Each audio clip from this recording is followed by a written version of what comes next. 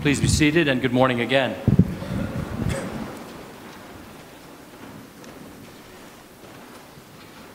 It goes without saying that you and I live in a time and in a culture that are characterized by some very strong negative trends. Godlessness, selfishness, apathy, confusion, restlessness, anxiety, uncertainty, and cynicism. That's quite a laundry list, isn't it? All of them undergirded by a generally frantic pace of life, as well as by countless influences competing for our time and our attention. In a lot of ways, many of the same things could be said of the ancient Israelites at the point that we find them in today's Old Testament reading from the 24th chapter of the book of Joshua. The Israelites at this point in time were in a condition of spiritual malaise that was about to give way to a genuine crisis. The crisis was Joshua's imminent death. Sometimes life does put us in a position of confusion and frustration and bewilderment brought on by crisis points in our lives, such as the death of a loved one, the painful ending of a relationship, serious rebellion by a child, a life-threatening illness, or even a serious financial setback. And those crisis points, though, are the times when we most need to reaffirm our covenant with God and our commitment to serve Him. And the strength of your commitment to God is displayed most prominently in the way that you live your life. With that as an introduction, let's look at our text this morning, again from Joshua 24. The scene that's recorded here took place 70 years after the Israelites' exodus from Egypt. 70 years. That exodus, of course, was followed by 40 years of wandering in the wilderness under the leadership of Moses. And Moses, along with every one of those several million Hebrews who had originally left Egypt, died before entering the Promised Land. Everyone, that is, except for two men, Joshua and Caleb, who, because of their unswerving faith in God, had been preserved in order to allow them to see and enter the Promised Land with the children and the grandchildren of all of those who had left Egypt 40 years earlier. Joshua picked up the leadership of the Hebrews when Moses died, and it was he who led them across the Jordan River and into the Promised Land, into the land of Canaan. It was he who valiantly led them in their conquest of all those tribes and people that inhabited the land that God had promised to Abraham and Isaac and Jacob and to their descendants forever. Those had been exuberant times when the people saw the hand of God moving mightily on their behalf. Times when their faith was enkindled day by day by greater and greater exploits of God's immeasurable might. They were times when the Israelites were tough, both physically and spiritually. But now, it's 30 years since they crossed the Jordan River. And the children of Israel have discovered that it's one thing to conquer the land and quite another thing to dwell in it. In other words, it's one thing to serve God when you see Him moving mightily in your life and on your behalf, but quite another thing to continue to serve Him in the quiet tedium of day-to-day life. And sadly, an insidious double-mindedness had infiltrated the spirit of Israel. They were restless. They were unsettled. They were indecisive in their commitment to Yahweh. Many of them had capitulated to the false gods of Canaan, engaging in pagan practices and deliberately assimilating the polytheism of their pagan neighbors. But the vast majority of the Israelites were simply wishy-washy, lukewarm, trying to have it both ways and following the path of least resistance. What a lesson for us today. In stark contrast to both of these two groups, those who had sold out to paganism and those who were indecisively straddling the fence, stands Joshua. From the very beginning, when he and Caleb had stood alone in affirming their trust in Yahweh 70 years earlier, through all the 40 years of wandering and the 30 years of conquering the land, Joshua has been a rock of faith and courage. And even now, at the age of 110, with death approaching, this grizzled old warrior takes yet another bold stand as a final public act of honoring the God to whom he has been ever faithful and who has never let him down. Joshua summons all of Israel to a place called Shechem. And just as Moses, his predecessor, had done when he reached the end of his life, Joshua, as we read in verses 2 through 13 of Joshua 24, Joshua rehearses in the hearing of his countrymen all that Yahweh had done for them, going all the way back to the patriarch Abraham.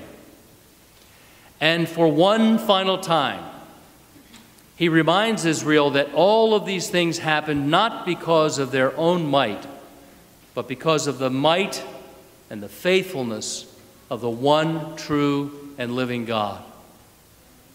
And then, having set the stage for the challenge he is about to issue to Israel, this ancient, battle-hardened, faithful servant of God stands before the people, and he utters these riveting words in verses 14 and 15. Now, therefore, fear the Lord and serve him in sincerity and in faithfulness. Put away the gods which your fathers served beyond the river and in Egypt, and serve the Lord. And if you be unwilling to serve the Lord, choose this day whom you will serve, whether the gods your fathers served in the region beyond the river, or the gods of the Amorites in whose land you dwell. But as for me and my house, we will serve the Lord. In our gospel passage this morning, in John chapter 6, we hear St. Peter say to Jesus, immediately after many of the disciples had left Jesus, never to walk with him again because they were so offended at his teaching on the Eucharist, we hear Peter say to Jesus, Lord, to whom shall we go? You have the words of eternal life. And so Joshua challenges the Israelites then to do three things. And it's these same three things that I would like for us to be challenged with this morning. First of all, Joshua says, fear the Lord. I would submit to you this morning that in the midst of the godless and spiritually insane culture in which we live, a culture which looks the other way as millions of unborn babies are savagely destroyed in the womb and their body parts sold for profit. A culture which celebrates sodomy and calls it marriage. A culture which allows individuals to arbitrarily define their own gender from an indeterminate number of genders. One of the most desperate needs of Christians in this culture today is a renewed and healthy sense of the fear of the Lord. The single thing, in fact, that our culture lacks most, I would suggest, is a healthy fear of God. By the way, we could say the same is true of those priests and bishops guilty of sexual abuse. They lost their fear of God, if in fact they ever had it. Now, this concept of the fear of the Lord may well be one of the most misunderstood truths in all of the Bible. Many who would give it only a casual consideration might object mistakenly that it's purely an Old Testament concept, much like the oversimplified false dichotomy that says that in the Old Testament God was the God of fear, but in the New Testament he's the God of love, as if there's two different gods involved here. Then there's the problem with the word itself, fear. fear. We kind of water down the truth when we say, for example, that the fear of God doesn't really mean fear, but merely reverence. Now, reverence is certainly an indisposable element of the fear of the Lord.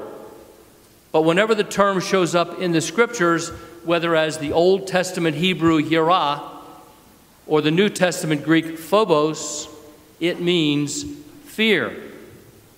The Jews of the Old Testament and the Christians of the New Testament understood that the fear of the Lord meant the fear of the Lord. I've shared this with you before, but many times when people hear our story about this parish coming from the Anglican Church into the Catholic Church, very frequently someone will say to me, "Boy, it probably took a lot of courage on your part to do that, didn't it?"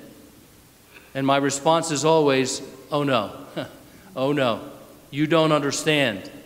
I had an undeniable sense and understanding that God was calling us to do that. And it took no courage at all because I fear God more than I fear man." When the book of Proverbs tells us that the fear of the Lord is the beginning of wisdom, the implication is that this kind of fear provides the right perspective on who God is, namely God, and who I am not, namely God. It's the fear expressed when Isaiah proclaimed, "Woe is me, I am undone. For I am a man of unclean lips, and I dwell among a people of unclean lips, and my eyes have seen the Lord, the King of hosts." Or of St. Peter telling Jesus, "Depart from me, for I am a sinful man, O Lord." That's the fear of the Lord. It's the kind of holy dread and reverential awe that does and should sometimes cause us to be broken and overwhelmed in the presence of our awesome, majestic, unfathomable God. Secondly, Joshua admonishes the Israelites to serve God in sincerity and faithfulness. Serving God is a fundamental responsibility of the believer, stemming from our acknowledgement of His lordship over our lives. The Baltimore Catechism taught us that God's purpose in creating us was to know, love, and serve Him in this life and to be happy with Him in the next. So a person serves that which is Lord to him or her. This is a very common theme, both in the teachings of Jesus and of the New Testament writers. Jesus said, for example, in Matthew 6:24, "No one can serve two masters, for either he will love the one and hate the other, or else he will be loyal to the one and despise the other." St. Paul reminded the Thessalonians how they had turned from idols to serve the living God. And the author of Hebrews speaks of how the blood of Christ can cleanse our conscience from dead works in order to serve the living God. Implicit in the idea of serving God, of course, is the principle of obedience. We serve God most effectively and most faithfully by conforming our will to His will, whatever it involves and whatever the cost. And brothers and sisters, we are rapidly moving into a time when there will be a cost, a great cost, I believe, connected to our service of God. Make no mistake about it. Thirdly, Joshua tells the Israelites to put away the gods which their fathers served on the other side of the river and in Egypt. Put them away. Now, when Joshua says to put them away, he isn't telling them to put them away in the sense that you would put away clean laundry or a child's toys. Rather, the word he uses is to put them away in the sense that one might put away a racehorse with a badly broken leg. That gives us some sense of how strongly the Lord, through Joshua, is commanding the Israelites to rid their lives of idols. Now, for us who are not primitive, nomadic, Mideastern tribes, But modern, reasonably sophisticated, and technologically advanced Westerners, idolatry is still a problem, just in different forms. Where the ancients once made idols and graven images of animals and trees and stars and planets, 21st century Americans tend to do the same thing, only with wealth and position and status and possessions, with technology, sometimes even with sports and entertainment. And the fundamental principle is that anything that has a higher priority in your life that God has is an idol that you need to put away completely from your life. And so the Lord, through Joshua, has issued the challenge. A challenge which for you and me, living in the world we live in today, becomes an absolute prerequisite for our spiritual survival. Again, he says, fear the Lord. Serve him in sincerity and truth. Put away your idols. And then Joshua says we need to make a decision. You and I need to make a decision, a choice, but with an added dimension. He says, in effect, you do what you want to do. But here's what I and my family are going to do. Even if the entire nation of Israel had chosen to serve false gods, Joshua was absolutely, unequivocally committed to remain faithful to the end to the one true and living God. For Joshua, there was no question. It was a done deal. For us, it must be so as well. Through all the turbulence, the confusion, and the darkness of the times in which we are living, we must stay faithful to God in his church. And therefore, we must say with Joshua, as for me and my house, we will serve the Lord. And we must say with St. Peter, Lord, to whom shall we go? You have the words of eternal life. In the name of the Father, and of the Son, and of the Holy Spirit.